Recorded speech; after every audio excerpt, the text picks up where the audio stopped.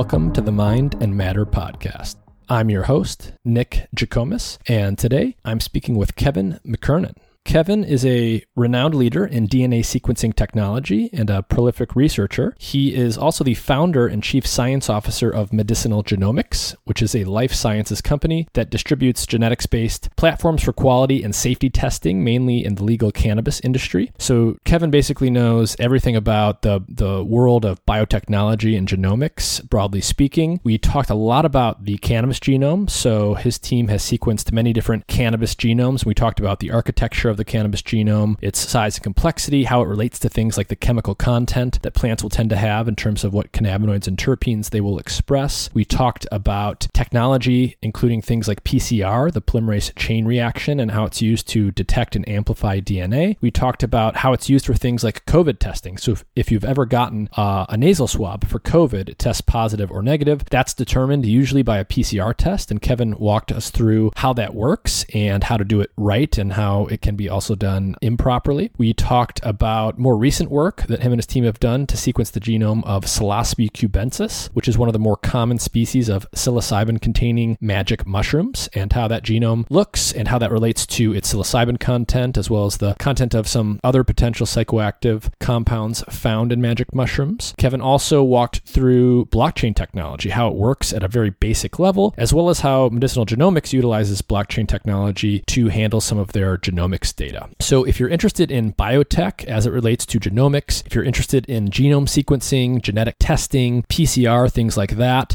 this will be a really interesting episode. We also talked about some cannabinoids. In particular, we talked about some of the recent research that's been done by other labs looking at the potential antiviral effects of cannabinoids like CBD, cannabidiol. There's a recent paper showing that CBD might actually have anti-SARS-CoV-2 effects, and Kevin gave his perspective on those results and what he thinks they might mean. So if you're interested in cannabis, magic mushrooms, genomics, PCR, COVID testing, and all that stuff, this is a really interesting episode. There is a fairly brief visual component. Kevin walked us through some data on the Medicinal Genomics website, but we talked about it in a way that I think audio listeners will be able to understand. So if you're interested in any of that stuff, this will be a really interesting one. Today's show is brought to you in part by Dosist, an all-natural cannabis company specializing in dose-controlled cannabis products made with plant-based ingredients. To learn more about Dosist, their products, and where they are available, please visit their website through the link in the episode description. And with that, here's my conversation with Kevin McKernan.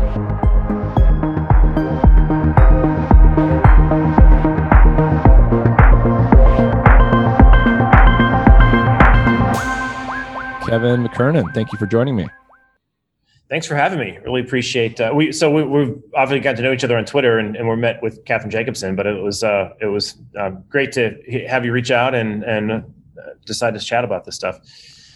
Yeah. So can you start off by just giving everyone a sense of who you are and what your background in science is? Yeah. So my background began on the Human Genome Project in Cambridge back in, when was that, 95, 96. So I was started there as just someone in the research and development team there, and eventually a lot of those folks left, and I ended up inheriting running a team that I was wholly unqualified to do at that time. I was fresh out of college, but attrition kind of buoyed me up, and I ended up managing what ended up being a 10 or 12-person research and development team making robotics for the Human Genome Project and building out their DNA purification tools that they could use for sequencing DNA with, this was under Eric Lander's lab down at the Whitehead Institute. I wrapped up that around in 2000 when the Human Genome Project finished. We decided to spin some of those purification technologies out into a company called Agincourt Biosciences, which is up here in Beverly, Mass. That ended up selling a lot of these DNA purification kits you may be familiar with in the field, known as Spry. I think they're under Beckman Coulter's now label of, what do they have them? RNA. I think they've a couple different names for them now, but Spry is a core technology there that is a magnetic bead-based tool that can capture DNA from viruses and from plasmids and various genomes. It's fairly universally used in the next generation sequencing space. But while we were developing that, Beckman Coulter came to acquire the company and didn't know what to do with one of our projects. We had a project there that was trying to get sequencing off of an individual single micron bead. At the time, we were using millions of these beads to harvest DNA and RNA from organisms, but we weren't really sequencing off of individual beads. We were using them sort of in ensemble to capture large amounts of DNA out of organisms. But we did figure out a way to sequence DNA right off of those individual beads. And that turned into the solid sequencer, which Applied Biosystems came to acquire that branch of the company a year later. And then I went with Applied Biosystems for 5 years to bring the solid sequencer to market. I worked on the Ion Torrent platform as well. We decided to acquire that about 5 years into it, or 4 years into it, and managed a research and development team there, mostly focused on emulsion PCR to feed the sequencers. Both the solid and the Ion Torrent relied on these types of single molecule PCR tools for sequencing. And then after that, I decided to get, I had a non-compete with, the company was now LifeTech. They merged and they became this huge company. Now they're part of Thermo, even bigger. And I had a non-compete with them, and I really couldn't do much in the life sciences space. So I decided to go off in an area they weren't in, which was in cannabis genomics. So I left and started medicinal genomics in 2011, and we just dipped our toe in the water by sequencing ChemDog and LA Confidential from DNA Genetics and put those things public. And that's how I got to know John Page and a lot of the other folks who they'd actually been working on that problem longer than I had. And they published a really nice paper that had some RNA sequencing as well as sequencing from Purple Kush and Finola. And that kind of started medicinal genomics, and we got focused on, where can we deploy genomics in the cannabis space and make a difference? And so we began focusing on doing DNA sequencing for people, building PCR tests that could look for certain genetics in the plant, and then also looking at microbes and viruses in the plant that may affect their yield. There was a little stint in between there where medicinal genomics was housed inside of the clinical diagnostic company, which is where I learned about all the clinical requirements for doing PCR in a clinical setting, many of which actually are sadly being ignored right now in the COVID pandemic due to urgency, but they're slowly getting reinstated. But yeah, that's kind of sums up where I started and how I ended up here. Interesting. So you have a background in genomics and the related biotechnology. So you ended up starting a company which basically does genomics stuff as a service for the cannabis industry, the legal cannabis industry. And you mentioned some interesting names there that many people maybe won't recognize, ChemDog and some others. Those were cannabis strains. So what can you tell us about the cannabis genome at a very high level and what it looks like and how different it actually can be between these different types of cannabis? Yeah, so that's something we didn't fully appreciate in 2011 is how repetitive it was. The genomes wouldn't assemble very well back then. We only had Illumina technology, which is really short read tools back then. I mean, PacBio was just getting going, but so these can read about 150 bases on two ends of a molecule, so maybe 300 bases in total. The genome, the first draft of the genome we put together only assembled into like 400 megabases, and we now know it's twice that size. And a lot of that is because about over 70% of the genome is highly repetitive, and these short reads can't sort them out. So when you go into assembly, they pile all of these repeat reads on top of each other when they're, in fact, they represent different regions of the genome. The other thing we've seen over time is, I think back then we were assuming the polymorphism rate that we could detect in the genome was maybe a variant every 100 bases. And that was largely an artifact because we didn't have the genome as nicely mapped out as we do now. Now we know it's closer. If you compare hemp lines to, let's say, type 1 lines, you can see almost a variant every 50 to 70 bases. So it's far more polymorphic than we originally estimated. It's a bigger genome than we originally estimated. We also have now genomes of males that were done on PacBio, and those show that the polymorphism rate on the Y chromosome is like 3 times higher than it is genome-wide. So that's a real landmine on the Y. So to summarize so far, the cannabis genome is larger and more complicated than maybe people appreciated initially. You said it was 800 megabases, so that means 800 million letters of DNA. Yes, and how does that compare? Probably 850 actually, and if you bring in the males, it's bigger. The male has the Y chromosome, which is like 110 megabases, so it's the biggest chromosome in the genome. It shares about 30 megabases with the X chromosome so females are XX and males are XY. So there's the male genomes are a little bit bigger. But I'm sorry, you had another question. I cut you off. So how does the size of that relate to, say, the human genome, just to give people a relative sense? Oh, that's a good call. So the human genome is like 2.9 gig as a haploid state, so double that when it's diploid. But we tend to condense diploid genomes of organisms that don't have a lot of differences between them. If they're fairly inbred and came through a bottleneck like the human population, they tend to distill them down to the haploid size. So you'll typically hear a number thrown around about 3 gig for the human genome. Reality is you actually have 6 gig in every cell. It's just that your mother and father genomes aren't so different that people call it 3. In cannabis, I don't think it's fair to do because the mothers and fathers can be so distantly related and have so many copy number changes between them that we probably have to go back to using diploid genomes. This is something that we've kind of struggled with a lot of the cannabis references that have been built, is that we have this tendency. The assemblers do this. It's not any intent out of the researchers, but the DNA assembly algorithms tend to condense things into a single reference genome, as opposed to recognizing that the organism is diploid and you should really try to peel apart the maternal and the paternal genomes into separate genomes. But we have tools now that we didn't have back then that can do this. There are these long read sequencers from PacBio that are very accurate. They have a hi-fi chemistry now that has better than Sanger sequencing quality, and it does 20,000 base pair reads like this. So we can now put together these plant genomes and split the haplotypes, if you will, into different buckets. And that's ongoing work that's still happening. I think you'll see the references we have up in NCBI and that the other group who did CBDRX at NCBI, they've all been distilled into a haploid representation of 10 chromosomes. Where we're hoping to go is to convince NCBI or others to maybe split those into 20 chromosomes, because it's very difficult for us to make the assumptions of which one of the maternal or paternal chromosomes should be represented in the genome. So, like probably the most used one in there is a female genome that's a CBD genome, CBDRX, because it was one of the earliest ones put in. We put in a lot of these Illumina ones, but they weren't reference grade. They didn't have chromosome assignments. We've gone through the Jamaican lion genomes and done a trio where we sequenced a mother, a father, and the offspring, 6 of the offspring. And that's given us a lot more confidence in what are the maternal and paternal haplogroups, because we can kind of follow the inheritance of these things into the offspring. And we've just now organized that into chromosomes with, we've had it organized into chromosomes for a while, but we have to re-annotate it to get it into NCBI. We're in that process right now. But what you'll see up there is currently a Jamaican lion assembly, which has very good contiguity, which is really PacBio's trophy, not ours. We just used their technology, and it ended up putting it into over almost 5 megabase N50. So the average contig size in the genome is about 5 million bases long. That's a good, like, 5-fold more contiguous than what's in there currently with CBDRX, but we don't have it named as chromosomes, which we have here internally. We're just trying to get it public.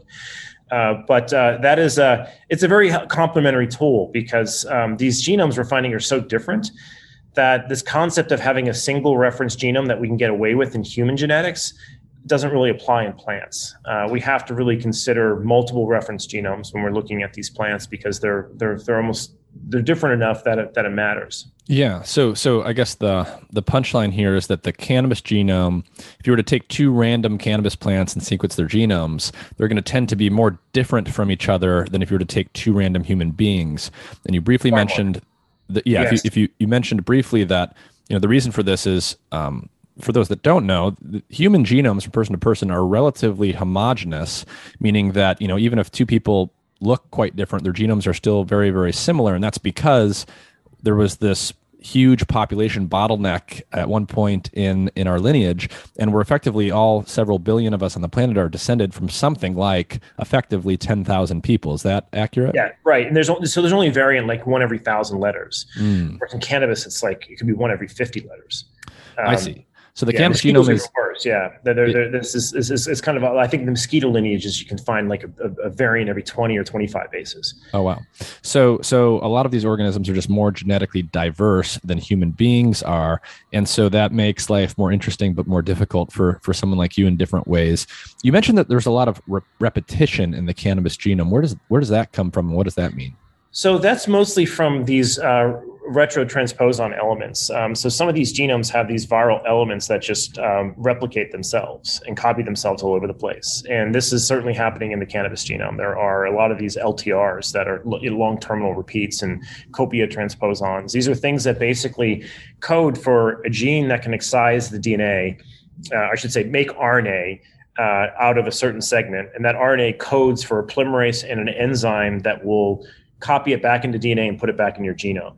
It's almost like an HIV part of the genome, if you will. It's got a piece of it's like it got a GAG and a POL region, which are things that can polymerize its own stretch of RNA into DNA and then reinsert it back into the genome. So it's like a retrotransposable element that then kind of copies itself all over the place. And it tends to do this in certain regions of the genome more than others. Now, the cannabinoid synthase genes happen to be buried in a forest of these things, these LTRs. And that's been one reason why it's been so difficult to resolve the BTBD allele over time. This is an allele that Etienne de Meyer described that governs cannabinoid synthesis in the plant. It's buried in this huge LTR forest, believed to be more centromeric than telomeric. A lot of the genes in the cannabis genome are out on the ends of the chromosomes, but the cannabinoids are odd in that they seem to be more centromeric and buried in some of these repeats. But that may also be what's accounting for some of their inheritance patterns. These things may have replicated the cannabinoid synthesis pathway into more than one gene. So we now know that there's THC synthase, which is a different gene than THC synthase. We also know there's about 5 to 8 copies of cannabichromine synthase in a lot of these cannabis plants. And then there's this lineage of all these other cannabinoid synthase genes where we don't really know if they're active yet. There might be some RNA transcription off of them, but we don't know if that RNA gets fully processed and put into proteins that make enzymes. And are those what are responsible for making the wide diversity of other cannabinoids in the plant? We don't yet know that yet. All those genes need to be cloned and expressed and fed precursors to see if they make these other rare cannabinoids, like maybe cannabinomovan is one that came up recently, and I think TCHP was found in Carmagnolia in Italy. Like, what are making those things? We don't know if those are different synthase genes or if those are like differences in upstream genes that might be messing with the propyl side chains versus the heptyl side chains. The input to the synthesis pathway could be altered as well. Interesting. So those I think they're playing a role in the cannabinoid diversity that the plant's seen. And I do think there's been legal bottlenecks that have been occurred. So we've had prohibition that's pushed everything below 0.3% THC. So hemp lines have now been bred to just eliminate certain cannabinoid synthase genes. And then, of course, prohibition had this inverse underground effect where people bred for very high THC content because they were persecuted based on weight. So now we have skunk-like genetics that are really effective at folding THC from precursor. So it's interesting in that I think that's created some convergent evolution in the field. We just put out a little preprint describing some of this, that you can find 2 different ways in the genome to blow apart THC synthase. Typically, it's a copy number variation where the entire gene is just missing. That's probably 95% of the genetics we see in the CBD lines is they don't have THC synthase. The entire gene's gone. There's some rare type 4 genetics out there which make CBG, which is the precursor to CBD and THC. They can't have a CBD gene or a THC gene, or those genes need to be broken so they don't flip CBG into any THC or CBD. We found some plants that just have both THC and CBD deleted, and there's also plants that still have a THC synthase gene, but there's 2 point mutations in the gene that are homozygous and change. One of them changes I think it's residue 355 to an N, which in asparagine, which can be glycosylated. And there's all this literature from Zerpel on when you glycosylate certain residues in this THC synthase, you alter its activity. So we think that's what might be going on in all those type 4 genetics. But what's really interesting is that the plant has evolved multiple ways to knock out THC synthase. And that was kind of a surprise to us. We hadn't recognized that until we got about 1,500 genomes deep into this.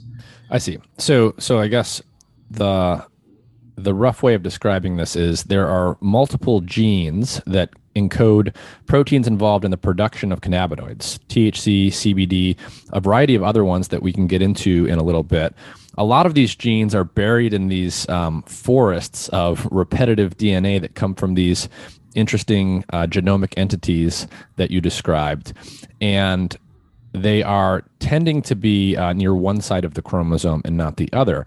And so over time, as people bred different types of cannabis for different reasons, you're saying that on the one hand, the black market, where a lot of the high THC cannabis was bred in the U.S. and elsewhere, basically the plants were bred and selected such that only the THC producing genes were retained, and some of the other genes were either inactivated or changed somehow so that you're not producing some of those other minor cannabinoids. Whereas with the hemp lineages that produce a lot of CBD, there were a couple different pathways by which the breeders were able to create plants that didn't have some of the genes relevant for producing THC.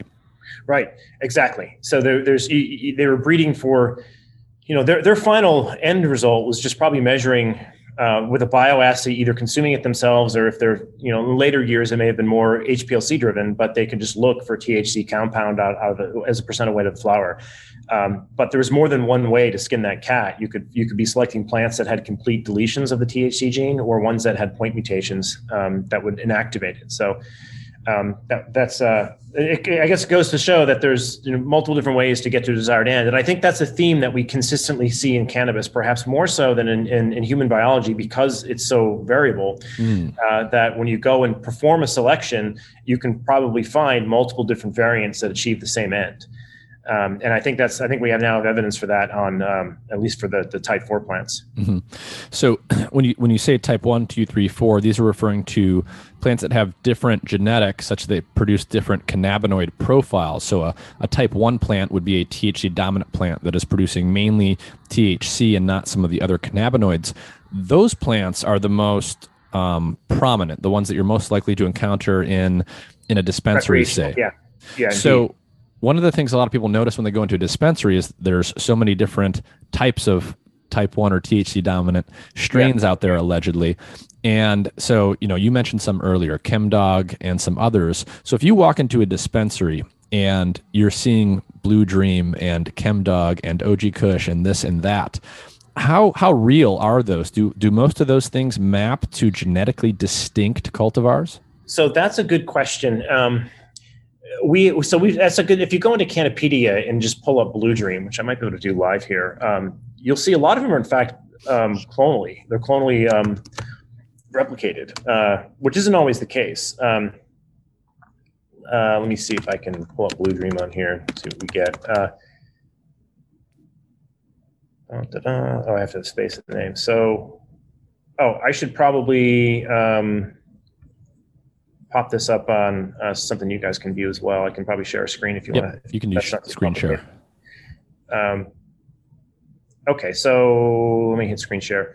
This is just a view of Blue Dream. Happens to be one that we sequenced a bunch because people are asking that question. How do we know? There were some multi-state operators that wanted Blue Dream in every state, but you can't cross state lines, so they got to grow it differently in every state. And there was concern over those genetics, whether they were all the same.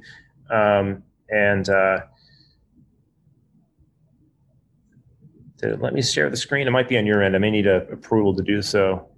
There you go. Yeah, it's saying it's disabled on your front. See if you can do it now. All right. There we go. Let's go here and share. All right. So this is a website called Cannapedia that holds a lot of the genetics that are public for sequencing. So if you just go into the search bar up here and search for Blue Dream, it'll give you a list of 37 strains that are in the database that have Blue Dream in the name. And so you'll find some that are, you probably won't find Snoop Stream in here, but there's a Snoop Stream that looks a lot like this Blue Dream. So here's one from Happy Valley, which is sold here in a dispensary in Massachusetts. These charts here, we look at the X and Y ratio of the DNA to figure out if it's male or female. Usually people are sending females in, so that's not no surprise. We look at the heterozygosity, which gives you a sense of how inbred it might be. That's helpful for people making seeds. They want to breed things such that the heterozygosity hopefully is low, so the seeds don't come out very different. But this is kind of a predictor of how different your siblings will be if you were to breed it. We look at the sequence coverage over 4 different cannabinoid synthesis regions because we find this is very predictive of the type of plant it's going to be. In this case, this one has both the THC synthase gene, but this over here, the depth of coverage here, how it's kind of square wave over here, this is really a sign that there's not a lot of depth of coverage over CBD synthase and it's gone. as opposed to these other ones have like 50x or 100x coverage over these other genes. And this one has a CBC cassette. This is a 2 megabase deletion that often occurs in cannabis plants that we just track because we're suspect that cannabichromene genes may produce small amounts of THC and play a role in whether you get a 0.3 or 0.4% THC plant. That's still a bit of a theory. It's not been proven, although Giuseppe Mendelito's done some nice RNA sequencing work on these genes to show that when this is around, there's a little bit more residual THC. So this just tells you there's a variant in this gene this has been described. This particular variant, we should probably get a link in here to the paper, but this has been described before by Onofre. So this is a known variant in THC synthase that shows up. Don't really know if it does anything to it yet. These are a bunch of other variants in that pathway. But to your point of how similar are they, this is a tool we use to look at the genetic distance between other things in Canopedia. So you can see all of these blue dreams line up, and they even are almost clonal to Snoopstream, which someone probably just renamed Snoopstream to Blue Dream to make it sell a little better. Yeah, we definitely see that. I mean, in the profiles, the Snoopstream and the Blue Dream profiles are remarkably consistent across almost every producer. Yeah, so this would be fantastic data to intersect with what you've done. Because the database is a little weak on chemotypes. You can search by chemotype, but there's just not a lot of chemotype information that gets piled in here. But we can do it. If people send us their SC lab report or whatever lab they're using, we can scrape that information and insert it with their strains. This particular color code here, these numbers are more important than the color code. We kind of, someone in our group just set this at 10%, and that's not necessarily a hard distinction between clones. I think this is going to get refined back down to more like 5% over time as we've sequenced more and more clones and more siblings. But you can see some other things that might be, related. And at the same time, we try to search through the database for things that are most distant. And you'll see things like Cherry Blossom, which are CBD lines, pop up as being, very distant to Blue Dream. Okay. So, but the point is, you're sequencing the DNA of different plants, and it's quite simple for you to tell whether or not samples are closely related genetically. So someone has Blue Dream, someone else has Snoopstream, someone has this other strain called Serious Happiness, and they're very, very, very similar genetically, and you can see that. We can see that, and what we have tried to do so that the data could be more correlative to some of the work that you're doing is we try to cover the genes in the cannabinoid synthesis pathway and the terpene synthesis pathway when we do this. We don't have, great variant to terpene predictions. I mean, Philippe Henry's done some work on this, which has been really, really good. And he's got a couple SNPs that kind of predict the broad class of terpenes that you may make, like you might be limonene dominant or terpinolene dominant, but we can't tell you you're going to be 3% beta-caryophyllene and 1% humulene type of thing yet.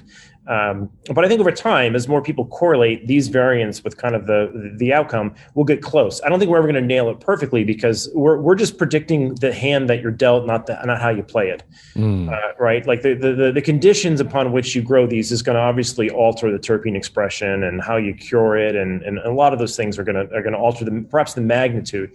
But there are some genetic switches that really determine how much you can actually make. Like a plant that doesn't have a THC synthase gene. Let me see if I can actually go to one. Like Cherry Blossom probably doesn't have one.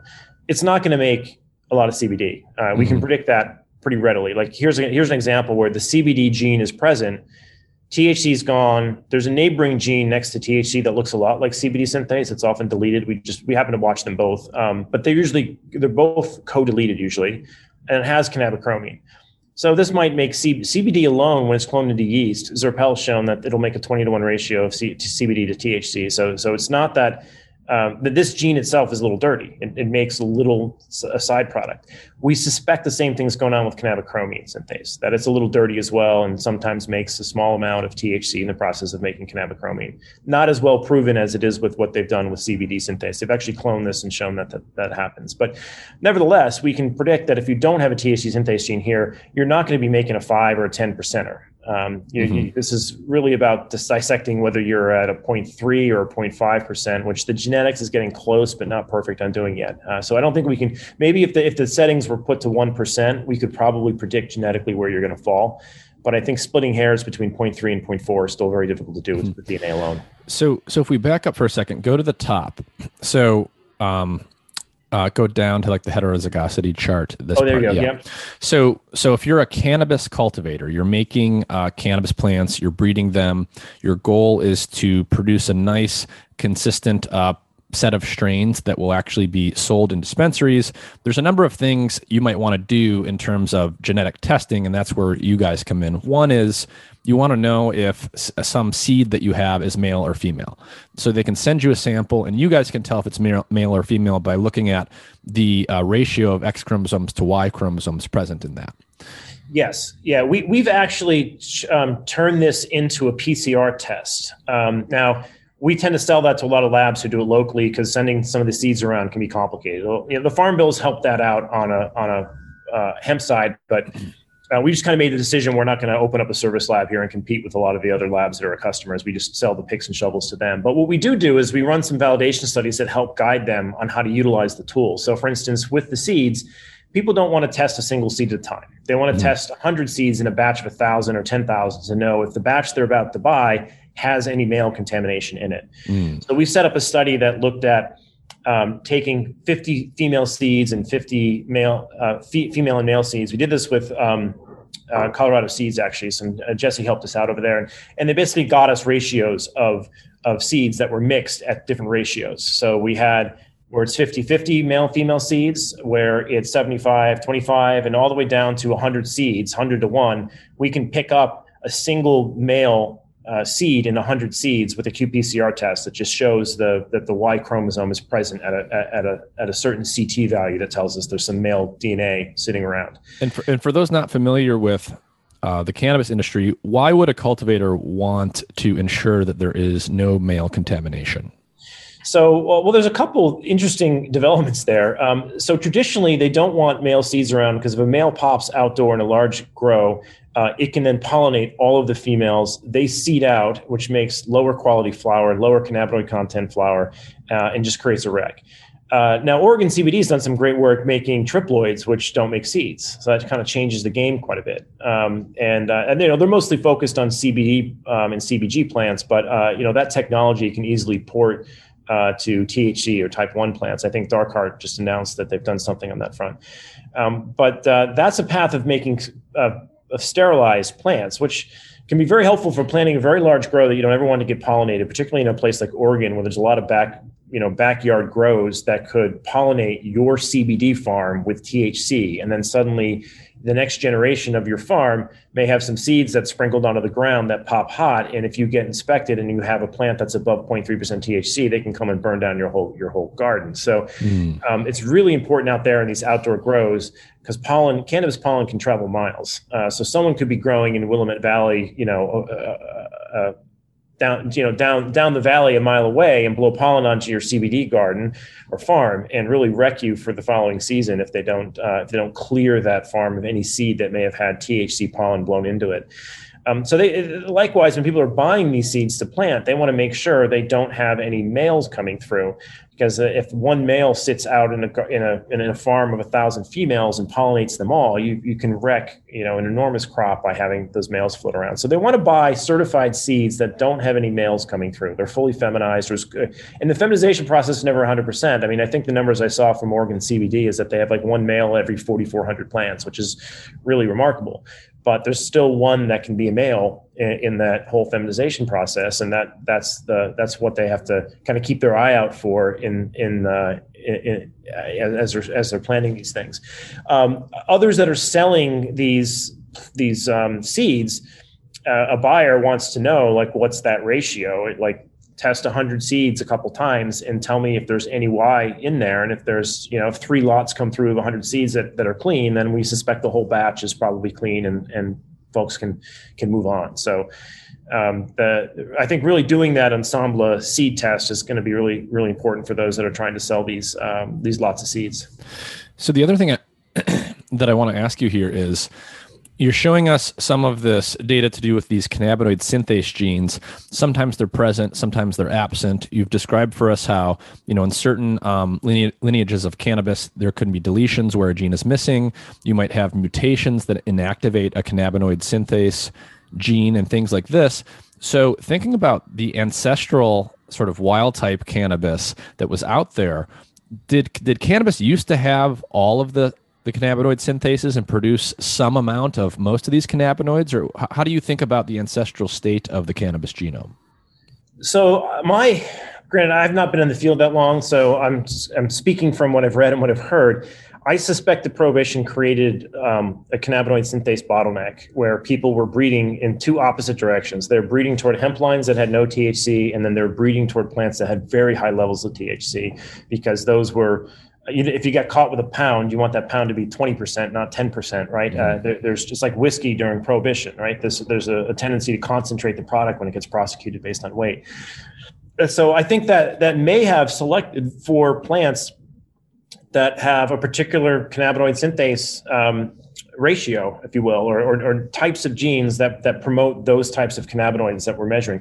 Because we're not constantly measuring for THCP, we've probably bred it out of the population to very low levels. In fact, it's no surprise that they found that in Italian Carmagnolia line. This is a line that's really a CBD line or a fiber line, right? It's not known to be a THC dominant plant. So I think there's a lot to be done going back and sequencing a lot of the land races to try and find some of these extinct cannabinoid genes, or genes that just aren't in the commercial dispensary market that are getting propagated there.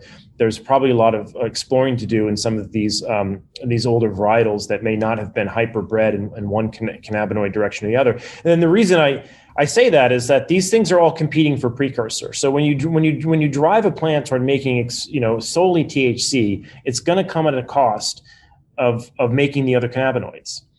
It's rare that you find a type 2 plant that's making 20% of both CBD and THC. It's usually making 10 and 10 of each, right? And that's because it's limited on the amount of precursor that you can feed into the pathway. And since they're competing for those resources, they can't make the whole library of them. So maybe some of the earlier land races that were perhaps less potent on the THC and CBD front might have higher concentrations of the other cannabinoids. I don't know. That's just a theory of mine that I suspect would be true if we went back and surveyed many of these other land races that haven't necessarily been bred for fiber production or CBD production or THC production. We might start to find some of these rare cannabinoids. Interesting. And then you mentioned that there are now cultivars out there, strains of cannabis that have, for example, high CBG. What do those look like genomically, and how common are those at this point? Those are somewhat rare. There's one here in front of you. If the screen share is still on, you can see one called Double Black Label that just came through sequencing fairly recently. And this one got a very interesting mutation.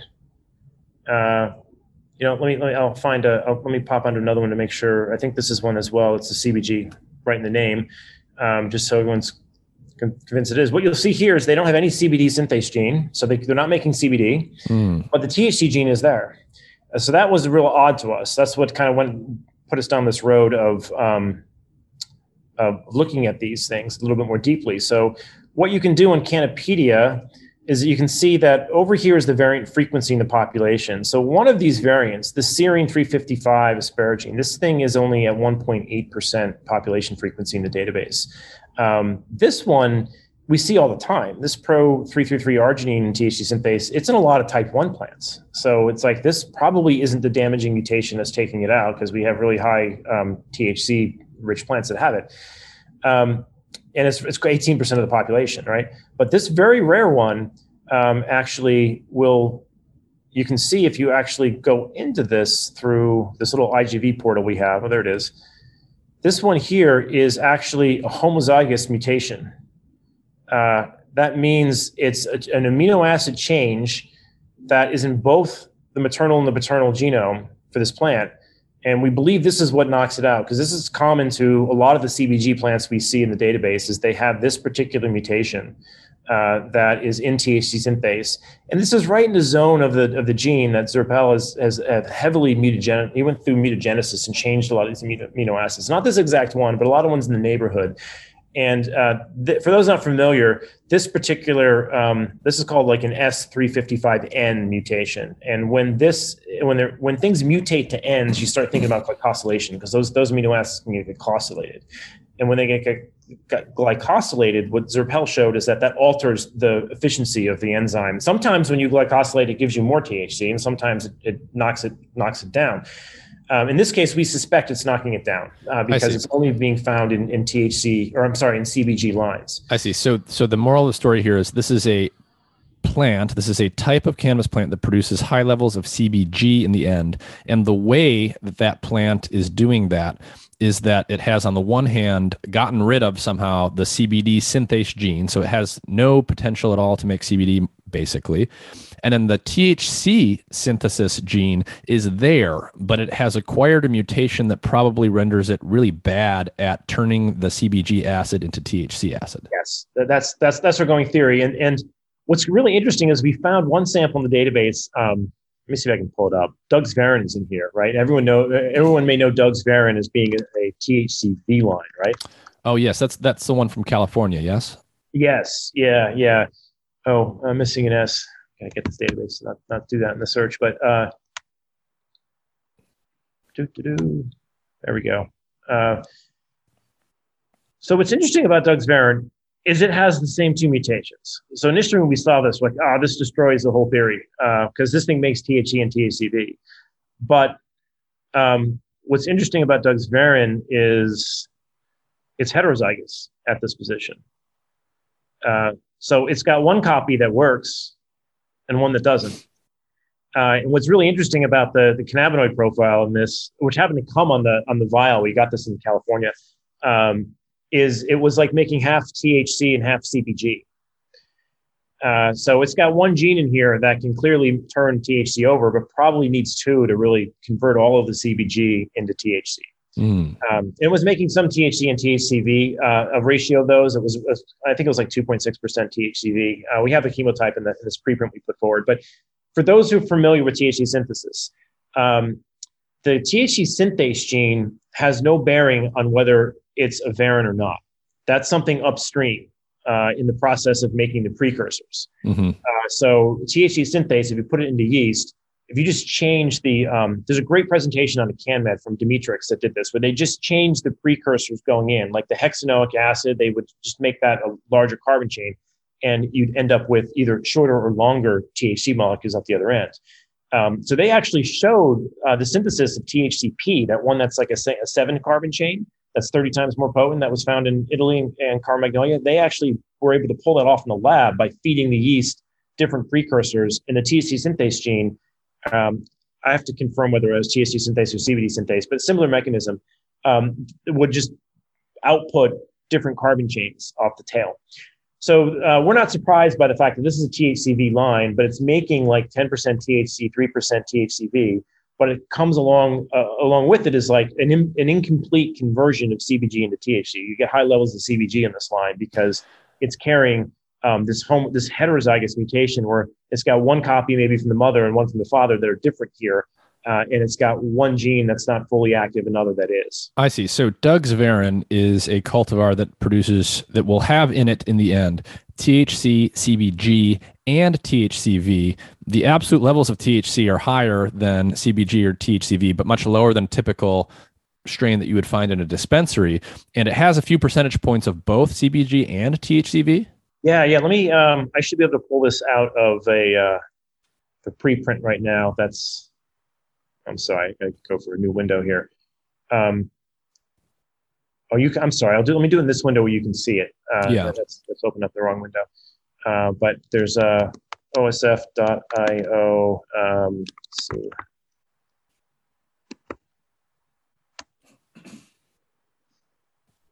Oh wait, no. I think this one's on Zenodo. Sorry, my preprint server's mixed up. Right here. So this is the paper describing this particular conundrum of, and it should be in here. Wow, that's not what I wanted.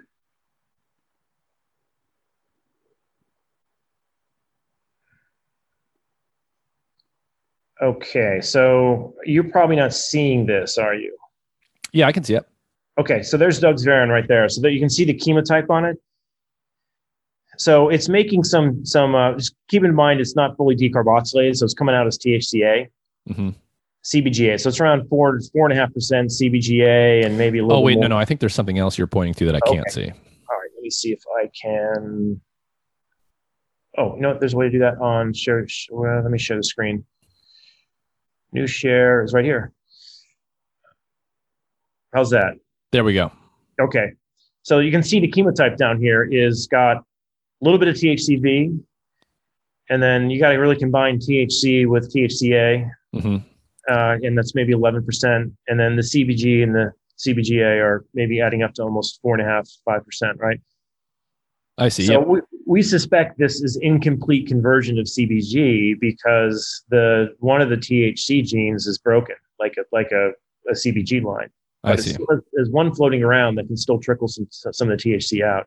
And the fact that it's a variant has nothing to do with these four genes that we're showing you. That's something that's still yet to be discovered.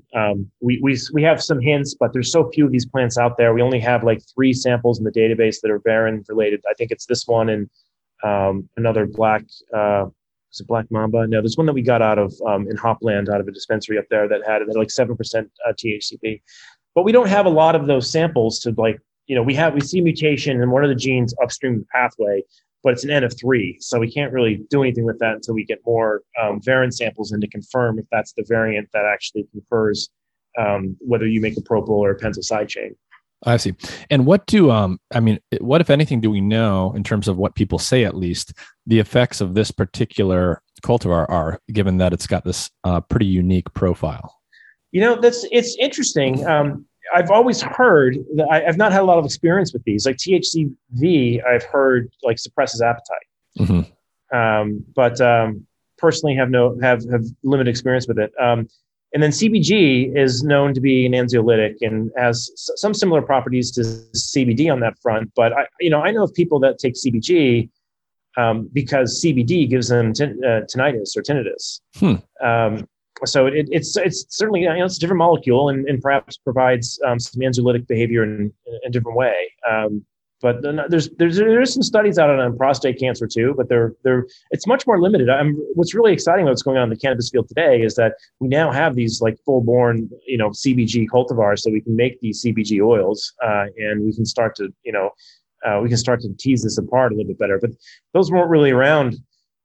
I didn't see, 5 years ago, CBG lines were hard to find. Maybe 2 years ago, we started to see like Miriam's Hope and a variety of other people, provide CBG oils. And only today am I finding them in gummy bears, like in local dispensaries. Do they have like 1-to-1-to-1 gummy bears that have 5 milligrams of each, like THC, CBD, and CBG. So it seems like it's kind of a new game, which is kind of exciting. How far are we, or how difficult is it genomically in terms of how you would breed these things to make a plant that is, THCV dominant, that's making, the same proportion of THCV that other plants make THC, or any other cannabinoid? Are we right around the corner from that, or is that something that's going to take years to develop? Well, we certainly worked with a few people that have done it already.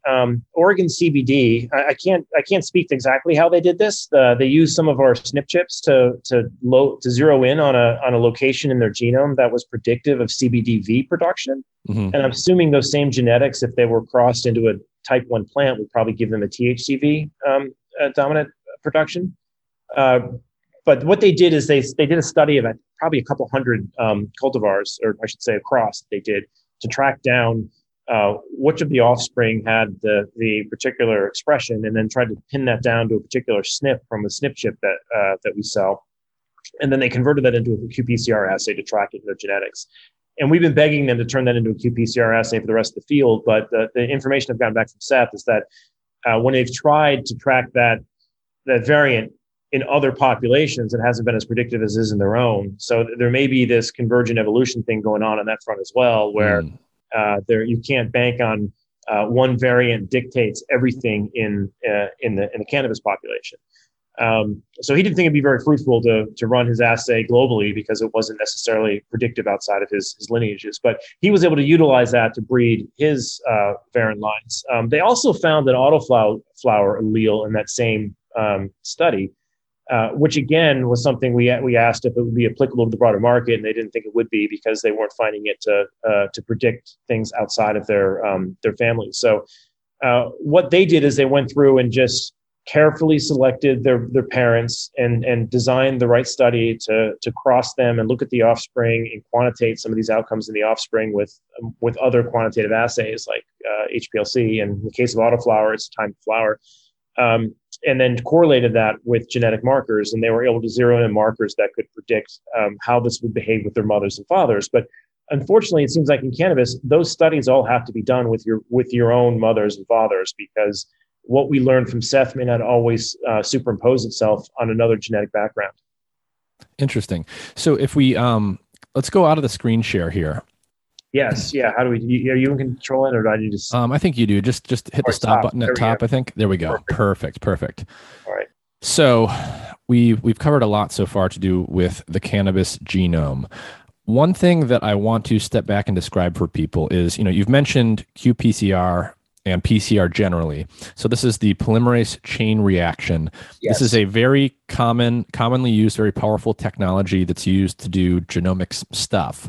So it's going to, I think, help people understand other things that I want to talk about. But at a very basic level, for people that don't have a background in the relevant biology here, what is PCR and how does it work? So PCR is a very sensitive tool. It amplifies DNA by copying it with a polymerase, and it works in an exponent on like a log 2 scale. What that means is it doubles every single cycle. So if you have a single molecule in the reaction, after one cycle of PCR, you'll have 2. After 2 cycles, you'll have 4. Then you'll have 8. Then you'll have 16, 32. So this quickly explodes into being able to pick up single molecules usually within 40 cycles of PCR. Now, that being said, whenever you're using things that amplify to that degree, you have to have very, very tight controls because you can amplify the wrong thing.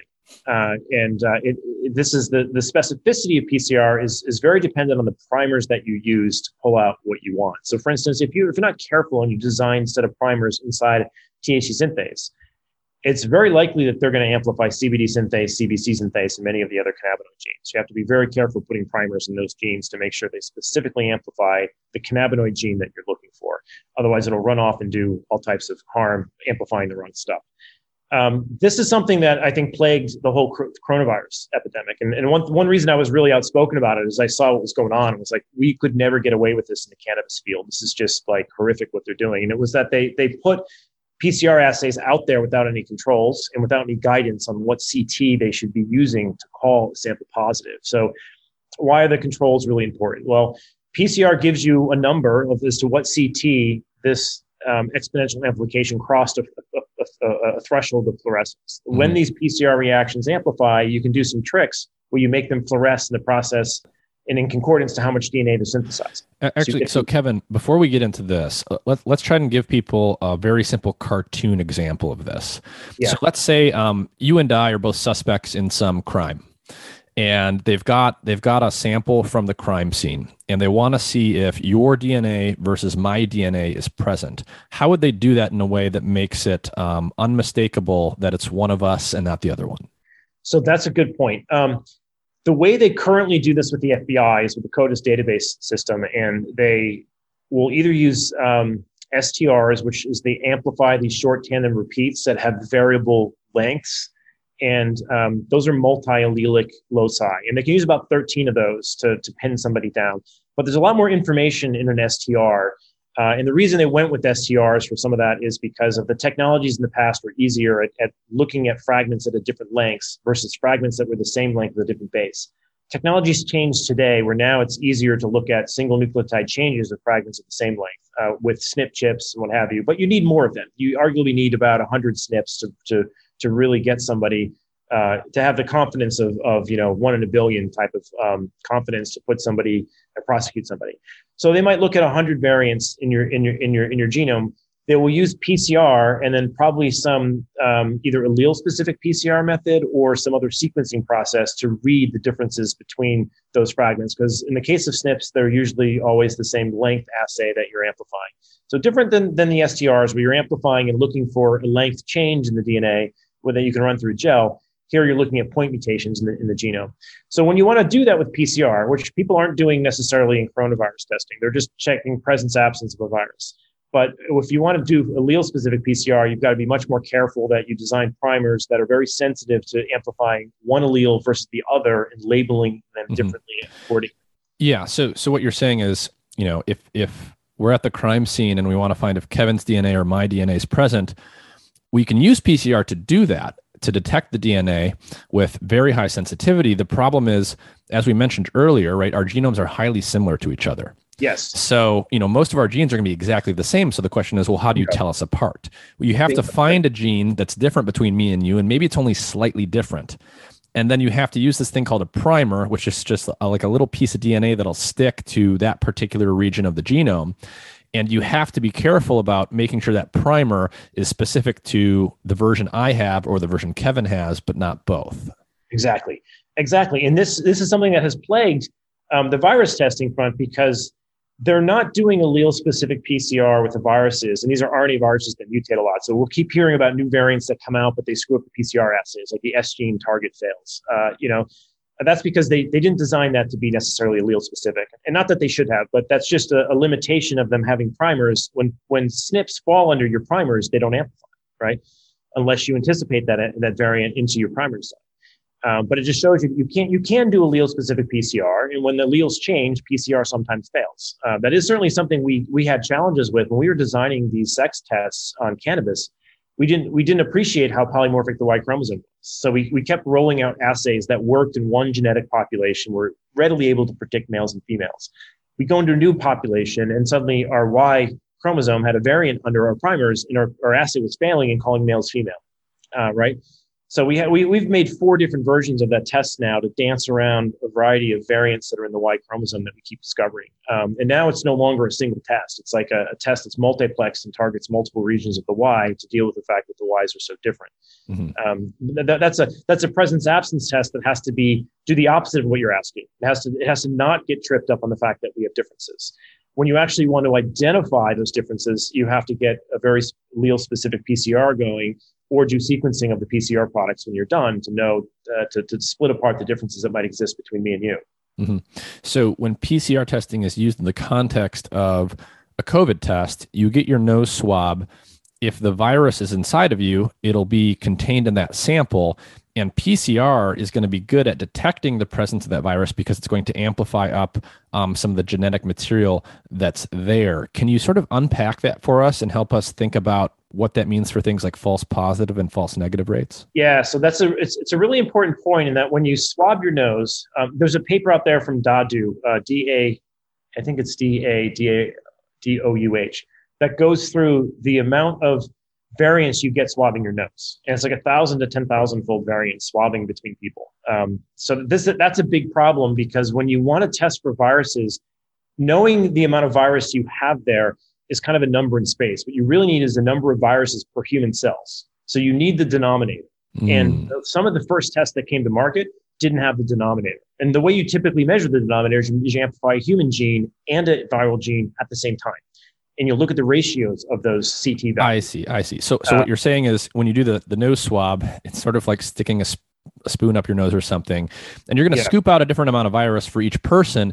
And part of that could just be, you got unlucky or lucky with the scoop and got more. What you want to know is how many viral particles per human cell. So you actually need to get both. You need 2 numbers. Yeah, you need 2 numbers. And the tests that don't have 2 numbers are really, clinically, that would never be allowed in a CLIA laboratory pre-2020. But I think in the panic of the pandemic, people just ran with the first test that came to market.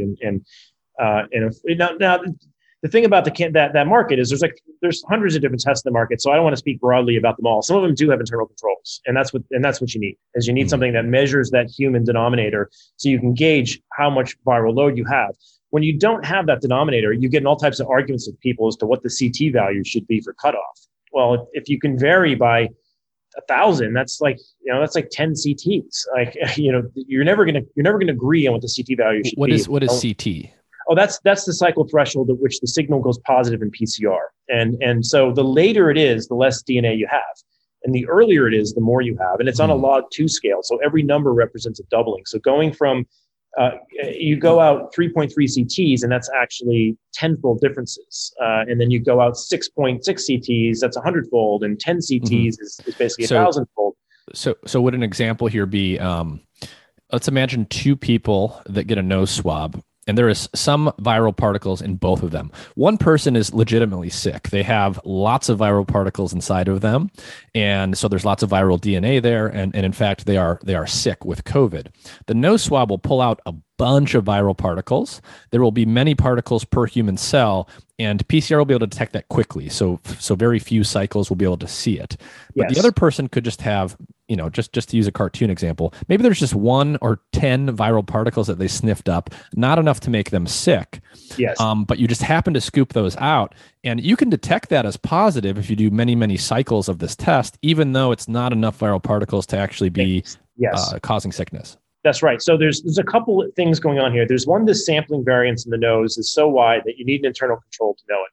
The second issue with this virus is that it has a very long lifespan in your body after you're no longer spreading it. So the papers will show that you might be infectious for about 7 days, but you could be PCR positive for 70 days. And that's because the way this virus infects cells, it gets kind of when it attaches to ACE2 receptors, it gets kind of invaginated into the cell, and it stays inside this double wall membrane inside the cell. So that virus, even when it's no longer replicating in your cell needs to die for that thing to go away and your immune system to clear it. And so what we're seeing is this RNA from this virus, based on its unique biology, sits around, hides from the immune system by hiding inside your cells, inside of like almost its own nucleus inside of a cell, what they call these double wall vesicles. And the immune system can't clear it out, but it may effectively keep it from budding from the cell. Anything that buds out of the cell, it can whack down because antibodies and T cells have figured it out.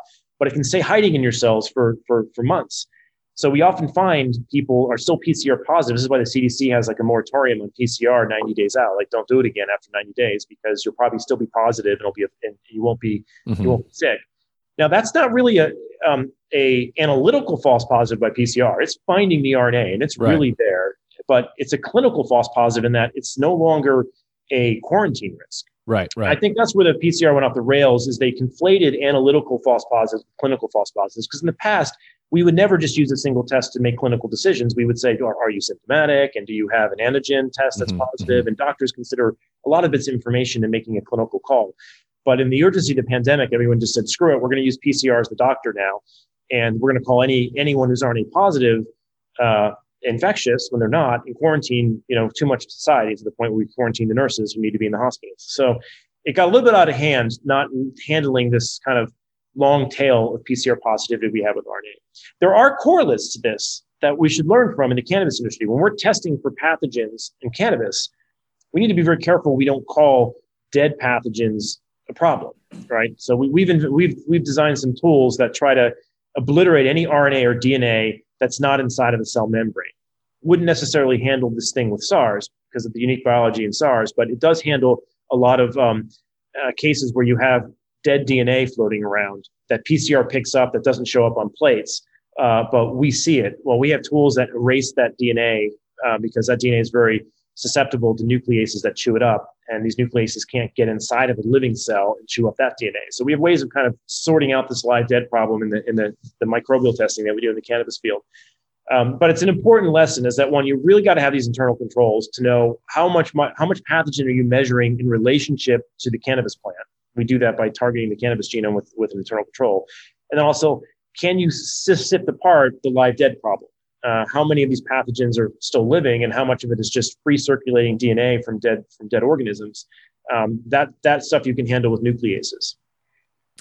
So we've now touched on COVID testing, and we've obviously spent some time talking about the cannabis genome. An interesting intersection here that was making rounds in the news recently based on some new studies that are out are the potential antiviral effects, antiviral meaning anti-SARS-CoV-2 effects of some of these cannabinoids. In particular, there's a study out now, I'll actually talk to one of the lead authors on one of the next episodes, showing apparently that CBD, at least at a certain concentration, can have antiviral effects for SARS-CoV-2. So can you talk about that result a little bit and what you think about it? Yeah, I love that paper, actually. And Ethan Russo just did a cast on the CanMed group here. That Ethan's a great read and want to listen to this because he's been through a lot of these clinical trials and understands some of the dosing elements here. But what I gathered from a quick read of that paper was that what I found very fascinating is that oftentimes with CBD studies, we don't have the ability to run these things on patients. So we do them in rats and other animal models, and the dosages are often way too high that we're never going to get to in humans. But it did sound like they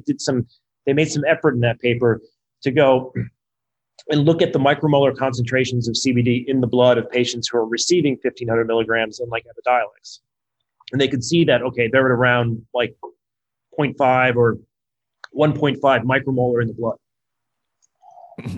So these patients were people taking Epidiolex, which is the prescription CBD you can get for epilepsy, and they're taking something like 1,500 milligrams per day.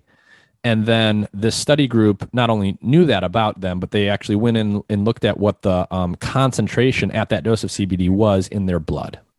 Right. And that's about on their EC50 curve where they start to see some response. So they're looking at different amounts of CBD that are given over time. And then looking at viral load. Excuse me, let me just get some water on this. I've got something in my throat here. Yeah, but once they've, so that's very important because you got to know how much dosage you need. And then 1,500 milligrams is a lot, right? But the epilepsy kids manage it, but it's not what you're going to get like at a gas station in a 20 milligram drink, right? Yep. So you're never going to get there that way. And it could be quite expensive. I mean, CBD is still 1,500 milligrams. You're going to take that every day. It's going to add up, but it's still promising, and it's pointing toward a pathway. And maybe some other tweaks in the cannabinoids, like maybe if you've got a heptyl side chain on the CBD, maybe it'd be more potent. I don't know, but it's definitely showing that it can restrict the growth of the virus in those settings. They also then looked at some studies in mice, and then they looked at patients that were on sort of epidemiologically, how many patients out in the world are on CBD, and do they have a different COVID positivity rate? And they saw some signal there, which I thought was very impressive. But there's another angle of this. I hope when you have him on to bring up to him is that there's the viral stage of the disease is one problem, and you definitely want to try and fix that. But after it's been in there, it's cleaning up the mess of the virus. Like there's this long stage of like cytokine storms that occur not when the virus is there, but after. Trying to clean up. And what is that? What is a cytokine storm? It's your immune system goes crazy and starts attacking sometimes itself because it's been revved up to fight this virus, and the virus has got all these broken parts floating around now that's no longer replicating, and it's there's a lot of high interleukin 6. There's just an over-aggressive immune response to try and clean up the mess, and that has proven to be more deadly than the virus itself. Right. So there are a lot of these early therapies. They're not just about using like ivermectin or monoclonal antibodies. They combine them with dexamethasone and other steroids to try and tune down the immune system so we don't overreact to the cleanup process. And there's some very interesting work from a gentleman by the name of Muhammad, is the last name of the paper, where they're looking at using THC to reduce the impact of what's known as Staphylococcus enterotoxin B. All right, this is a very super antigenic peptide that comes out of the staph genome. However, it's got 20 amino acids that it shares in the SARS genome, which is bizarre. It's in there. But that's known, and a gentleman named Chang et al. Published in PNAS, the fact that SAB domain in SARS is the reason why we get cytokine storms. And so it's right there, right adjacent to the furin cleavage site that's so unique to SARS. So what is that? And how do we deal with that? And will the cannabinoids actually help deal with the cleanup process as well? I think that study did a great job looking at the concentrations needed to reduce viral load, but we should also be thinking about can CBD and cannabinoids be playing a role in comorbidities, right? If you look at a lot of the comorbidities, COPD and obesity and chronic pain, and a lot of these things are inflammatory diseases that make you more prone to SARS. So I think there's a whole role of cannabinoids on that front. And then secondarily to just reducing the viral load, maybe ivermectin and other tools are better at reducing the viral load. When you look at there's certainly more clinical trials on this, right? But the cleanup stage is where I think the cannabinoids are probably going to have the bigger impact because they're known to modulate cytokine storms. And I think there's actually direct evidence from this gentleman from Muhammad showing that THC in particular was very good at driving down the cytokine storms that were generated from SEB. SEB is the acronym for Staphylococcus enterotoxin B. This is the super antigenic peptide that's we know is in the SARS virus that's also in staph that creates these types of toxic shock syndrome like events that we get. So I think there's more than just the viral load thing going on that we have to pay attention to. There's treating the comorbidities and perhaps treating the hyperinflammation that can occur after the viral infection that may be playing a role. Interesting. So when people get really, really sick with COVID-19, they typically get these things called cytokine storms, and it's just this sort of hyper overreaction of the immune system. And in some sense, it's your own immune system that's killing you because it's overactive. Yeah, indeed, and that's what drives a lot of the buildup of fluids in the lungs, and the virus is gone by then. This is why I think some of these remdesivir trials aren't working so well, is they don't give people remdesivir until they're in the hospital. And it's too late. The virus is gone by then. You're treating, and that's something that stops the replication of the virus, right? It's not at that stage. They need dexamethasone and other things to tamp down the immune system. So, on the subject of COVID, we've now got these new type of vaccines that everyone should be at least somewhat familiar with at this point. So the Pfizer and the Moderna vaccines are the mRNA vaccines, meaning they literally contain inside of them small stretches of mRNA, which in this case encode the spike protein of the virus. And the idea is you put this mRNA into your body, your cells suck it up. They then make the spike protein and only the spike protein from the virus. So you don't get the full virus inside of you, but that spike protein can then be presented to your immune system, and that's what gives you this immunological reaction. Now, my question for you, Kevin, on the genomic side of this is, if you take out the mRNA from one of the mRNA vaccines that encodes a spike protein, and you put it side by side with the equivalent mRNA from the virus, are they exactly the same, or are there differences between them? They're very different. So first, let me just qualify this by, I'm probably more vaccinated than anybody because of all of my lab work and dealing with these bugs you see behind me. So I'm a pincushion for vaccines because of my days at Whitehead. We handled a lot of viruses and I had to get vaccine for everything. So I'm not anti-vax when I come out and say this. There are very material differences between the vaccine RNA and the actual virus, the spike protein. And we shouldn't conflate all vaccines here. The two that have messenger RNAs that are delivering them with lipid nanoparticles are kind of unique in this regard, in that in order for them to do that delivery, both Moderna and Pfizer decided to swap out the uridines in the mRNA with the modified nucleoside known as N1-methyl pseudouridine. That's a different base. That's a base that's a little sloppier. It has much higher melting temperatures than uridine. So if you make an oligo with uridines all swapped out, even just 4 of them inside of a 25 mer, it will change the TM markedly, like more so than swapping from pyrimidines to purines. So it has a huge impact on the melting temperature. So does that basically mean that this is affecting the stability of the mRNA molecule? This is the reason it was put in, is that the folks at Penn realized the RNases can't cut this, right? So RNases oftentimes target the uracils and cleave the RNA, and it clears the RNA out of the body so that you get really ephemeral expression of the RNA. And that can be important for a lot of cell biology in that the cell is anticipating these RNAs to get expressed at a certain level and to also decay at the same level, because timing on making these things is important for cell circuitry. So when you then introduce an RNA that doesn't decay at all, sits around for a long period of time and hyper expresses inside of cells, it can throw off other types of cell biology. But their goal this is early on. They didn't know, their biggest concern was the RNA would get eaten going in and they just have no effect. So they they changed every single uracil out with this pseudouridine, which means it doesn't decay as quickly. However, it also means that the translation fidelity is affected because now you have a different base in there, and the codons were relying on uracils to teach them what amino acid they should be putting in the ribosome.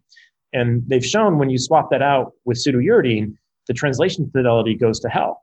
And so we don't really know that it's making the exact spike protein that the virus has because the coding system has changed. I mean, has anyone looked? That is the biggest problem when I think with these vaccines is there's very little documentation of what peptides are being made in vitro.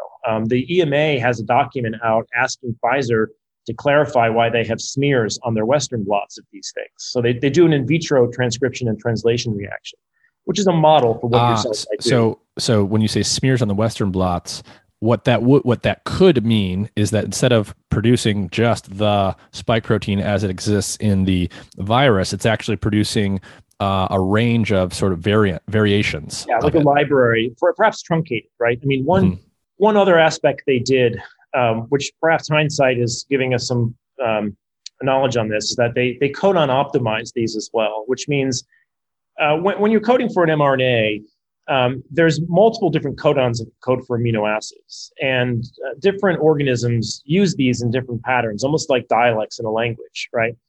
So humans tend to use a particular codon for arginine, which is CGG. It's a CGG is the most common codon usage for arginine. The virus uses a different one to code for arginine. And so they changed I have a preprint out on this where if you just take the GC content of these two of the mRNAs that are in the vaccines and compare it to the virus, they shift radically because they codon optimize them. Well, when you codon optimize things, the ribosomes move at different rates. And when because they're searching to find the anti-codon tRNA, and if you happen to use a really rare one in a human cell, then it has to go find that rare codon to put into the ribosome and read it. And so they moved these away from the codons that the viruses had evolved to use, which I think maybe that was a mistake, right? That the viruses chose those codon frequencies for a reason. And maybe that's part of its functionality, is that if it used rare codons so that when humans make it, it doesn't make too much of it. They then hypercharged this thing by using all humanized codons so that it should make even more spike protein. But more spike protein may not be good. Right? Spike protein is what is believed to be the most toxic protein in the virus, and making a lot of it, while that might drive an accelerated immune response, it might also drive a lot of pathology that you don't see with the virus. So when they did this codon optimization, the GC content of the RNAs changed radically. When you do that, the RNA doesn't fold the way it's anticipated, and you form all of these quadruplex G units inside of the RNA, and that affects all types of other cell circuitry. But the ribosomes also don't pause the way they normally pause. And they've shown that if the ribosome rate of translation changes, the folding of the protein on the back end of this doesn't happen in the same way. So while you might have the same amino acid sequence, given you didn't have the fidelity issue with pseudouridine, assume the pseudouridine didn't make any mistakes, and you get the same amino acid sequence. It can still be different because the folding is different. Differently. And there's a great paper on this about ribosomal pausing. They actually can see this happening right in the furin cleavage site, where they changed the amino acid sequences to be very humanized. That the folding between the S1 and the S2 changes because there's ribosomal pausing that now happens because of that codon change. So it's very complicated biology that we often, the whiteboard of this, where there's a codon table on mRNA and the stop codon and the start codon, and it makes doesn't capture everything. Really doesn't capture the complexity that goes on in human biology. So, my biggest concern on them is we don't have good evidence of what these things make. I cannot find. I hope someone can correct me on this, because I've been looking through the literature, and there's so much COVID literature. I'm probably missing it. But the fact that the EMA couldn't find it either, and Pfizer hasn't responded to these requests, makes me think the data is not out there. Which is when you put these through an in vitro transcription and translation, or in this case, just in vitro translation reaction, you get a smear on a gel, not a band. You should get a single band. In fact, the DNA vaccines give you a single band. The DNA vaccines don't have pseudouridine in them. So we can see like the adenovirus vaccines. Those things they've demonstrated, they make a single band. And sometimes these bands are not one band because they're glycosylated, and we understand that. But what we're seeing on the Pfizer one, at least in this EMA document, is there's a smear and they don't know what it is. Which means we're injecting people with these things. Really what we're injecting was with a prodrug where the active drug has not been fully characterized. I see. So to summarize so far, RNA, we're talking about mRNA, and the 4 letters that go with RNA that are used in RNA molecules are A, U, G, and C. So the mRNA that encodes the spike protein, as it's found in the virus itself, uses A, U, G, and C. Now, the mRNA vaccines from Pfizer and Moderna use A, G, and C, but a different version of the U letter. And the reason they had to do that was to stabilize the mRNA molecule so it didn't get chopped up so quickly that there was no immune reaction, because they're trying to make a vaccine that does that.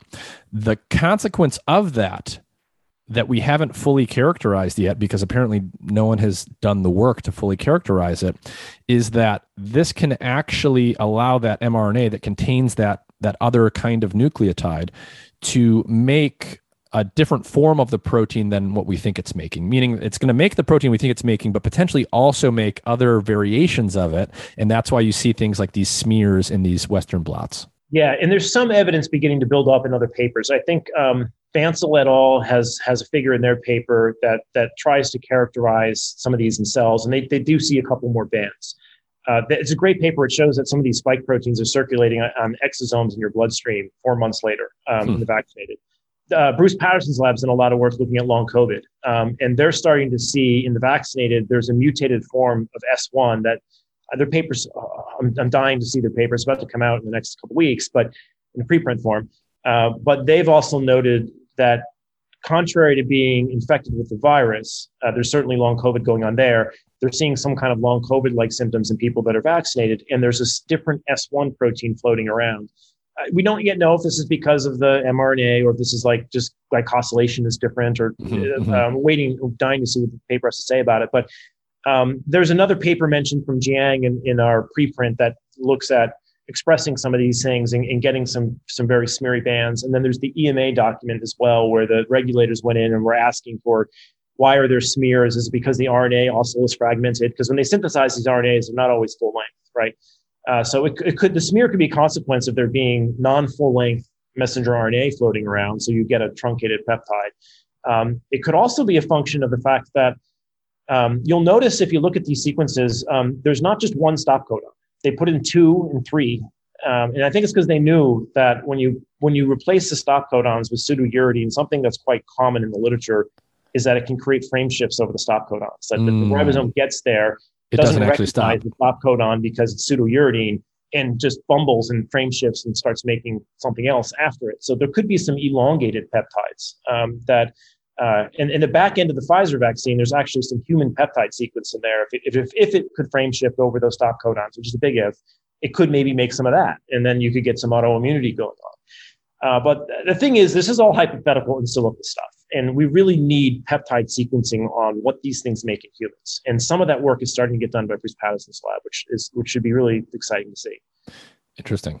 So in the time we have left, let's switch gears a little bit. I know that at Medicinal Genomics, you guys have also been doing psilocybe mushroom or magic mushroom genome sequencing. So what was the impetus for that, and what does that genome look like?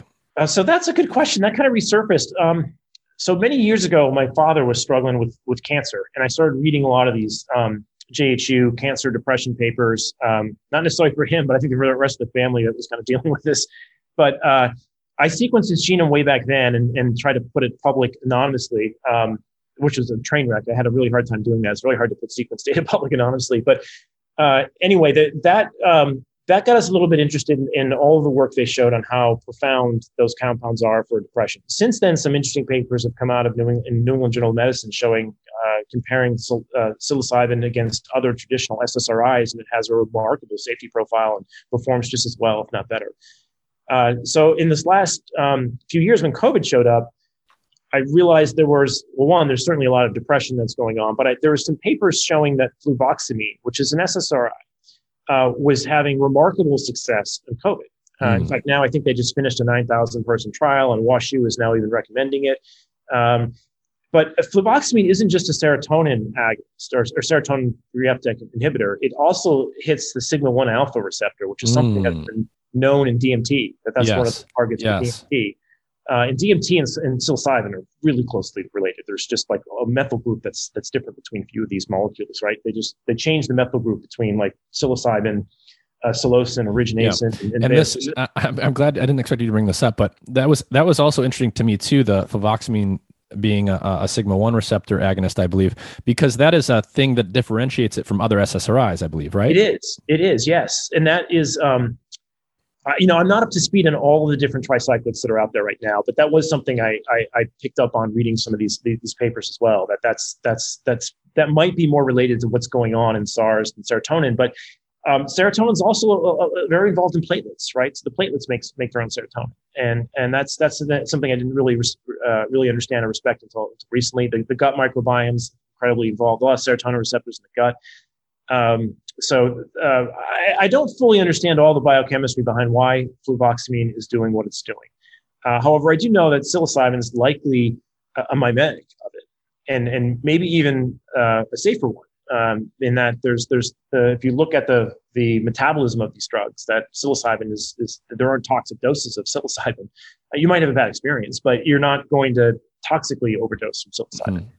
And so that's really promising. And so I don't know, just got us reinvigorated to go look at this again. Let's just go and sequence profile all of these genomes. I also, the first time we did this many years ago, I didn't totally appreciate the entourage effect that could exist in the mushroom. Like now we know that they're carbolines, and there are all of these other MOAs, as monoamine oxidase inhibitors in some of these mushrooms that might change the way that we metabolize the tryptamines. We also know a lot more about originacin and norbaeocystine, and it seems like there's a whole other story very analogous to cannabis, where it makes maybe 6 of these different psychoactive tryptamines, and then a host of these other P450 modifiers or monoamine oxidase modifiers that change the way that these compounds get metabolized in your system. There's a tremendous amount of therapeutic potential in this thing. And the genome's much easier to sequence in cannabis, right? So it's only 46 million bases. It's not nearly as repetitive. So that was a story. We had high molecular weight DNA from a sample here, and we couldn't get, during the pandemic, we couldn't get access to PacBio sequencing because we outsourced it all. And it was just backlogged for sequencing, I suspect SARS. So I called up Seth asking Seth Crawford, does he have any extra space on one of his next runs? Because he's doing a ton of sequencing on cannabis. And he said, yeah, send it over. And he blew it through his Hi-Fi PacBio system. And like a month later, we had a 32 contig, beautiful reference genome. And since then, that was done on the penis envy genome. Try writing a scientific paper with that name in it. It gets some chuckles. And so we then decided we want to try and get it all into perfect chromosome stretches.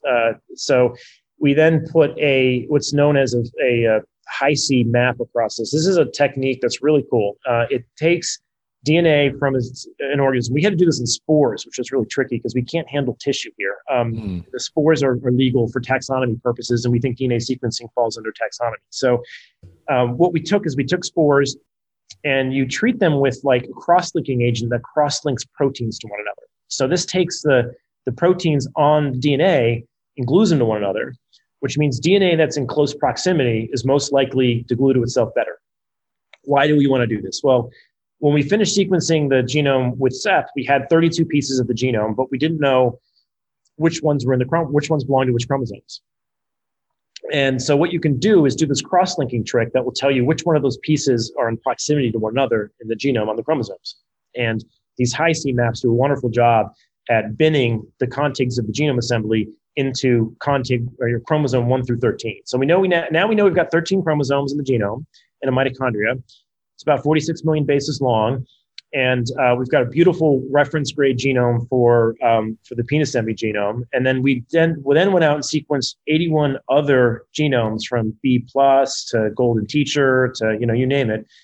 And then mapped all of those reads back to that original reference genome to look for variants. So we now have a good catalog of all the variants of the most common cubensis lines that are out there and what variants exist in those genes. So you'll probably see it a month from now, a Cannapedia fork that comes out and does the same thing with psilocybe as it does with cannabis, and that will have coverage maps over PSI-M, PSI-K, PSI-D, PSI-H. These are the 4 genes that are kind of analogous to CBD, THC, and CBC synthase in the cubensis genome.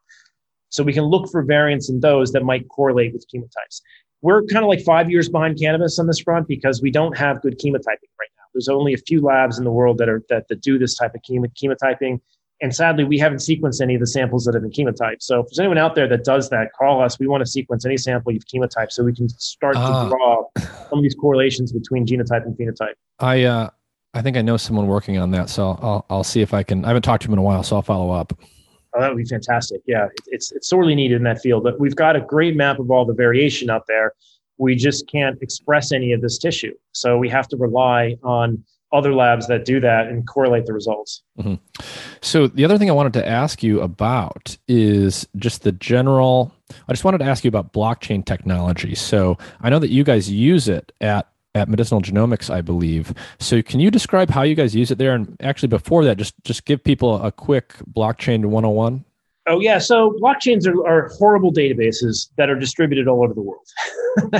They're very information expensive. So you don't put stuff in blockchains unless you want it to never change. And they don't hold a lot of space. So we would never put our entire genomes in blockchains because no one wants to replicate our genetic sequences on millions of computers around the world and synchronize them every 10 minutes.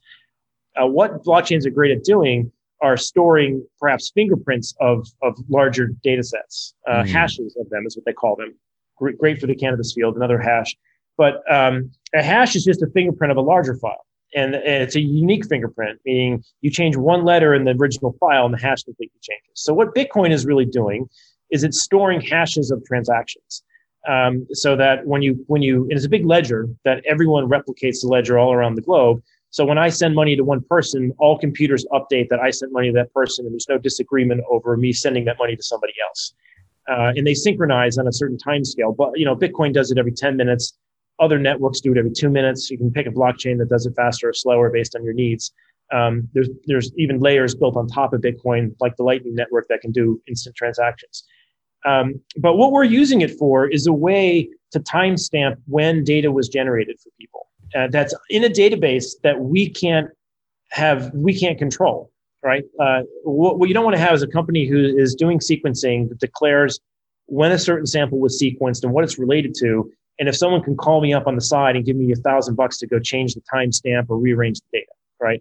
Or we go out of business and then all the information leaves, right? The thing about blockchains is there's a financial motivation for those things to persist in time that will probably outlast a company's lifespan.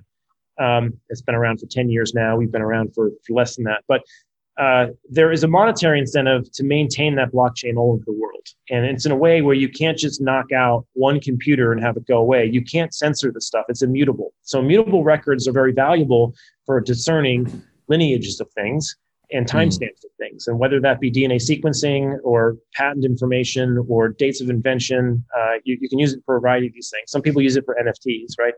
So what we're doing is we're taking people's variant table when we sequence for them. We're creating a hash of that VCF file, and we're spending that into the op return, which is a field in the Bitcoin address. Not the address, but a field in the block structure that you can put like metadata in. We stuff it into there, so it then gets woven into a blockchain transaction and can never be deleted in time. So now we can give someone their DNA sequencing file and say, you have your information.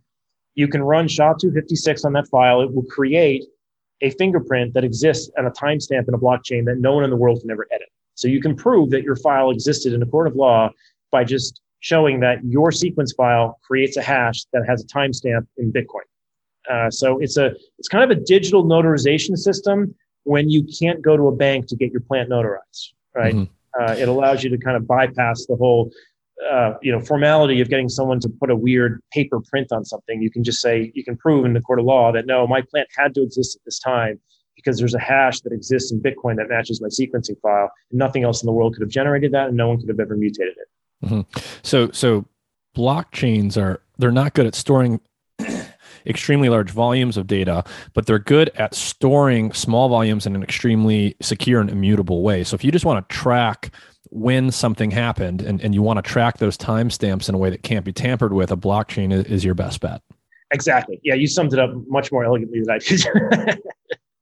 And so I guess the way that it would work for Bitcoin is you're actually not storing an incredible amount of information in the Bitcoin blockchain. All you really need to record is like this much Bitcoin from this address to that address. And it's really a small amount. Yeah, it's a very small amount. And we, there were times we've been doing this for 5 years, and there were times when Bitcoin's transaction costs went to like $50 a transaction. And so we pivoted to use other blockchains that have the same block structure. Like Dash has the same block structure. So it has an op return. We can go into Dash. We can also go into Bitcoin Cash, and we can go into Ethereum. Those 4 blockchains, we've got APIs so people can point it to whatever chain that they feel is their favorite chain. But the important point there is we're just putting a fingerprint of the file into the chain. And to do that, you need a very small transaction fee to stuff something into the op return. The minimus amount, the smallest amount will let you do. And then there's usually the way the Bitcoin network operates is all of these suggested transactions go into a memory pool that all the computers look at that are mining, and they sweep from that pool to make the next block. And they're in a competition to make that as fast as they can. The first person to make it gets the reward. So there's a bit of a fee market, if you will. a pay-by-fee market, that you can attach a higher fee to your transaction, and the miners they're basically going to select what goes into their blocks based on the highest fee structure because they make more money that way.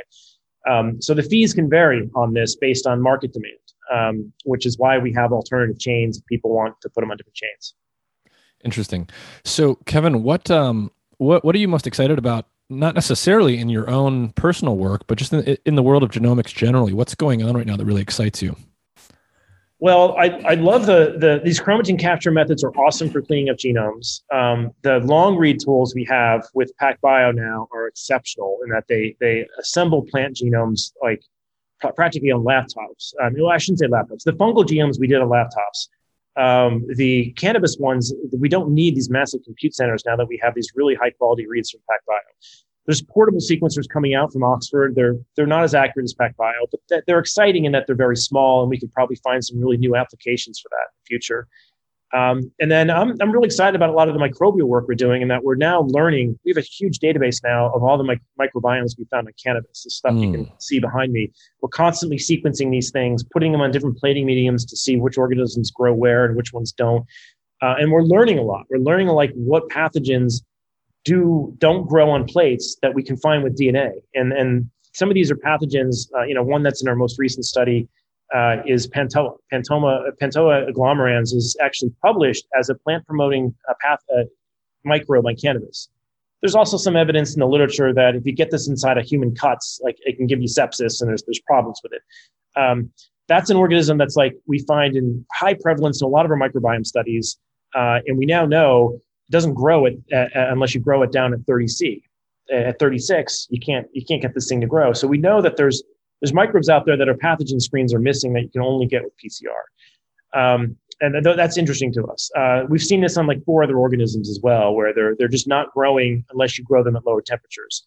But they do find themselves in clinical cases at the CDC. Like there's pathogenic risk for them. So we're beginning to understand like which pathogens we want on the plant that help for promoting the growth, and which ones are benign to humans, and which ones are actually pathogenic to humans, and how to separate those with the appropriate tools out there. So I think that's where we're going to find a lot of, both in the psilocybin space and I think in the cannabis space, like understanding the microbiome and the fungal like mycelium they're running these things, I think is incredibly important. I mean, we're seeing some evidence now in the literature that even like these hops, the hop latent viroid, in other crops, some of these viroids actually travel through fungal mycelium networks.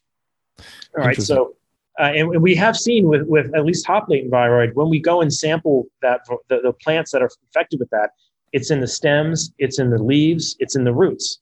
Right, it's in the same copy number. Like that's really bizarre to us that we'd find universal expression of this thing in every tissue. It does make us think that maybe it's, at least we've heard from some growers that have plants in one part of their grow, and they're not in any mechanical contact with another plant, they can see the other plant get it. So it's not known to be aerosolized. So what the hell is making these things communicate, this virus, if they've been really careful cleaning all those scissors and everything else? So I don't know. I think there's a lot we need to learn about how the plants interact with the rhizosphere and the mycelium. And it's probably going to play a role in virus transmission and even some of these other bacterial transmissions that are going on. But that's an area that I think is just, it's wide open. Very little is known about it. And it seems to play a really critical role in how we regulate cannabis. Like, what are we doing from a microbial testing standpoint? We shouldn't be failing people if they have like beneficial microbe use, because that's going to push them into pesticides, which are a whole nother, probably train wreck going on. Beneficial microbes. We shouldn't have this world where we're afraid of every single microorganism out there. I think we're absolute hypochondriacs when it comes to the SARS virus, because the vast majority of people, it's not symptomatic, right? And maybe there's an aspect of human biology we haven't fully appreciated here, that we need frequent introductions of certain viruses to like boost up our mitochondria or something. There's probably a role for these things on mutualism that we're not fully understanding because we're panicked. But I think we're going to find the same in with these cannabis microbiomes, that we're hyper attentive to maybe Aspergillus, but there's probably some species of Aspergillus that are beneficial to the plant that we shouldn't be penalizing people for. The same is true with Bacillus, right? That this is used as a common microbe that is beneficial to plant growth and probably innocuous to human health. So I think teasing apart that is what we're really excited about here at Visible Genomics, because it kind of fits with all of our motives here. We're making PCR tests that help diagnose these things, and we want to find the genetics involved in the plants that interact best with them. So it's a lot to unravel there. What about something like CRISPR? How far away are we from having CRISPR cannabis cultivars? I think some people have done this, at least if you read the patent literature. Now, that's not, the patent literature isn't peer reviewed. You can try and patent anti-gravity devices, right? But the methods in those things look like if they could have pulled it off. Like, we have the genome resources now and the references for people to do it. I guess the question is, that's going to get regulated differently because there's different opinions on GMO in different jurisdictions, even, right? Like, Europe has a different definition than we have here. I've personally been more excited about like the triploid work because that had immediate benefit. Like, one, the triploid work, I mean, you can argue it's a GMO event, but it's more classical. We've done it in a lot of other agricultural plants to get sterilized plants. But this is something that looks like it's boosting yield. It looks like it's making seedless plants. And it's ready today, right? The CRISPR stuff, I feel there's an excitement for people to do it because they know they'll get something that's patentable, right? You've man-modified it now. It's patent eligible. And it's somewhat unique. Very few people have done it before. I think there's going to be some resistance to it and from the consumer front. I think there'll be less of that resistance to the triploids because everyone's had seedless watermelon before, right? Mm-hmm. So I don't know. I'm a little bit more attracted to some of the breeding techniques that don't trigger people's, whether they're irrational or not, they're there. Like, there's people who don't want GMO, and you got to respect that consumer base. And I think there'll be a portion of those people who don't want GMO that will accept a classical triploid plant because they've been in the food system for decades now, and they don't see them as carrying foreign DNA per se. Now, you can also use CRISPR to delete things, and that brings up a whole other topic, right? So it's not just about adding foreign DNA in or modifying the DNA in a way that's already seen naturally elsewhere. Like, you could go in and make some of these modifications to THC synthase, right? And they could emulate things that are in the wild but very rare. And people may have different philosophical opinion over that. Or you could delete a gene where you're not adding in anything new, you're taking something away. I think some people may have less concern over that than like, I'm putting in a THC synthase that also has a GFP on it, right? It makes all the males glow or something, right? I think those things freak people out more when you bring in like, a jellyfish gene as a marker to help facilitate your selection of the cells that are actually modified, right? Those things I think scare people more than just, all right, I'm going to knock out a gene that's a problem. I think there's a lot to be done there. We have the tools to do it. I just think the market's going to need a lot of educating on the different flavors of modification that go on and whether they're philosophically aligned with them. Mm-hmm. Well, Kevin, thank you for your time. We covered a lot of topics. I think there's a wealth of information buried in this episode. So if you have any final thoughts you want to leave people with, go for it. Otherwise, thank you for your time. Oh, yeah, absolutely. There's a CanMed conference that we run in Pasadena. It looks like it's going to happen this year. It's been postponed for COVID for too long. So it's happening in Pasadena. Check our website. They'll have dates and information on it. It's, I've forgotten which date it is. I think it's in May now after we punted it so many times. But this talks about a lot. We get speakers from around the world that discuss all of these topics. And there's people well more versed than I am, particularly on the medical front, on how to deploy cannabinoids and even the analytical chemistry front. So that gets a lot of conversations like this going that are really fruitful. So if you're interested in getting back to conferences, we're having one, and it'll be Southern California this spring. Excellent. Kevin McKernan, thank you. All right. Thank you. Take care, Nick.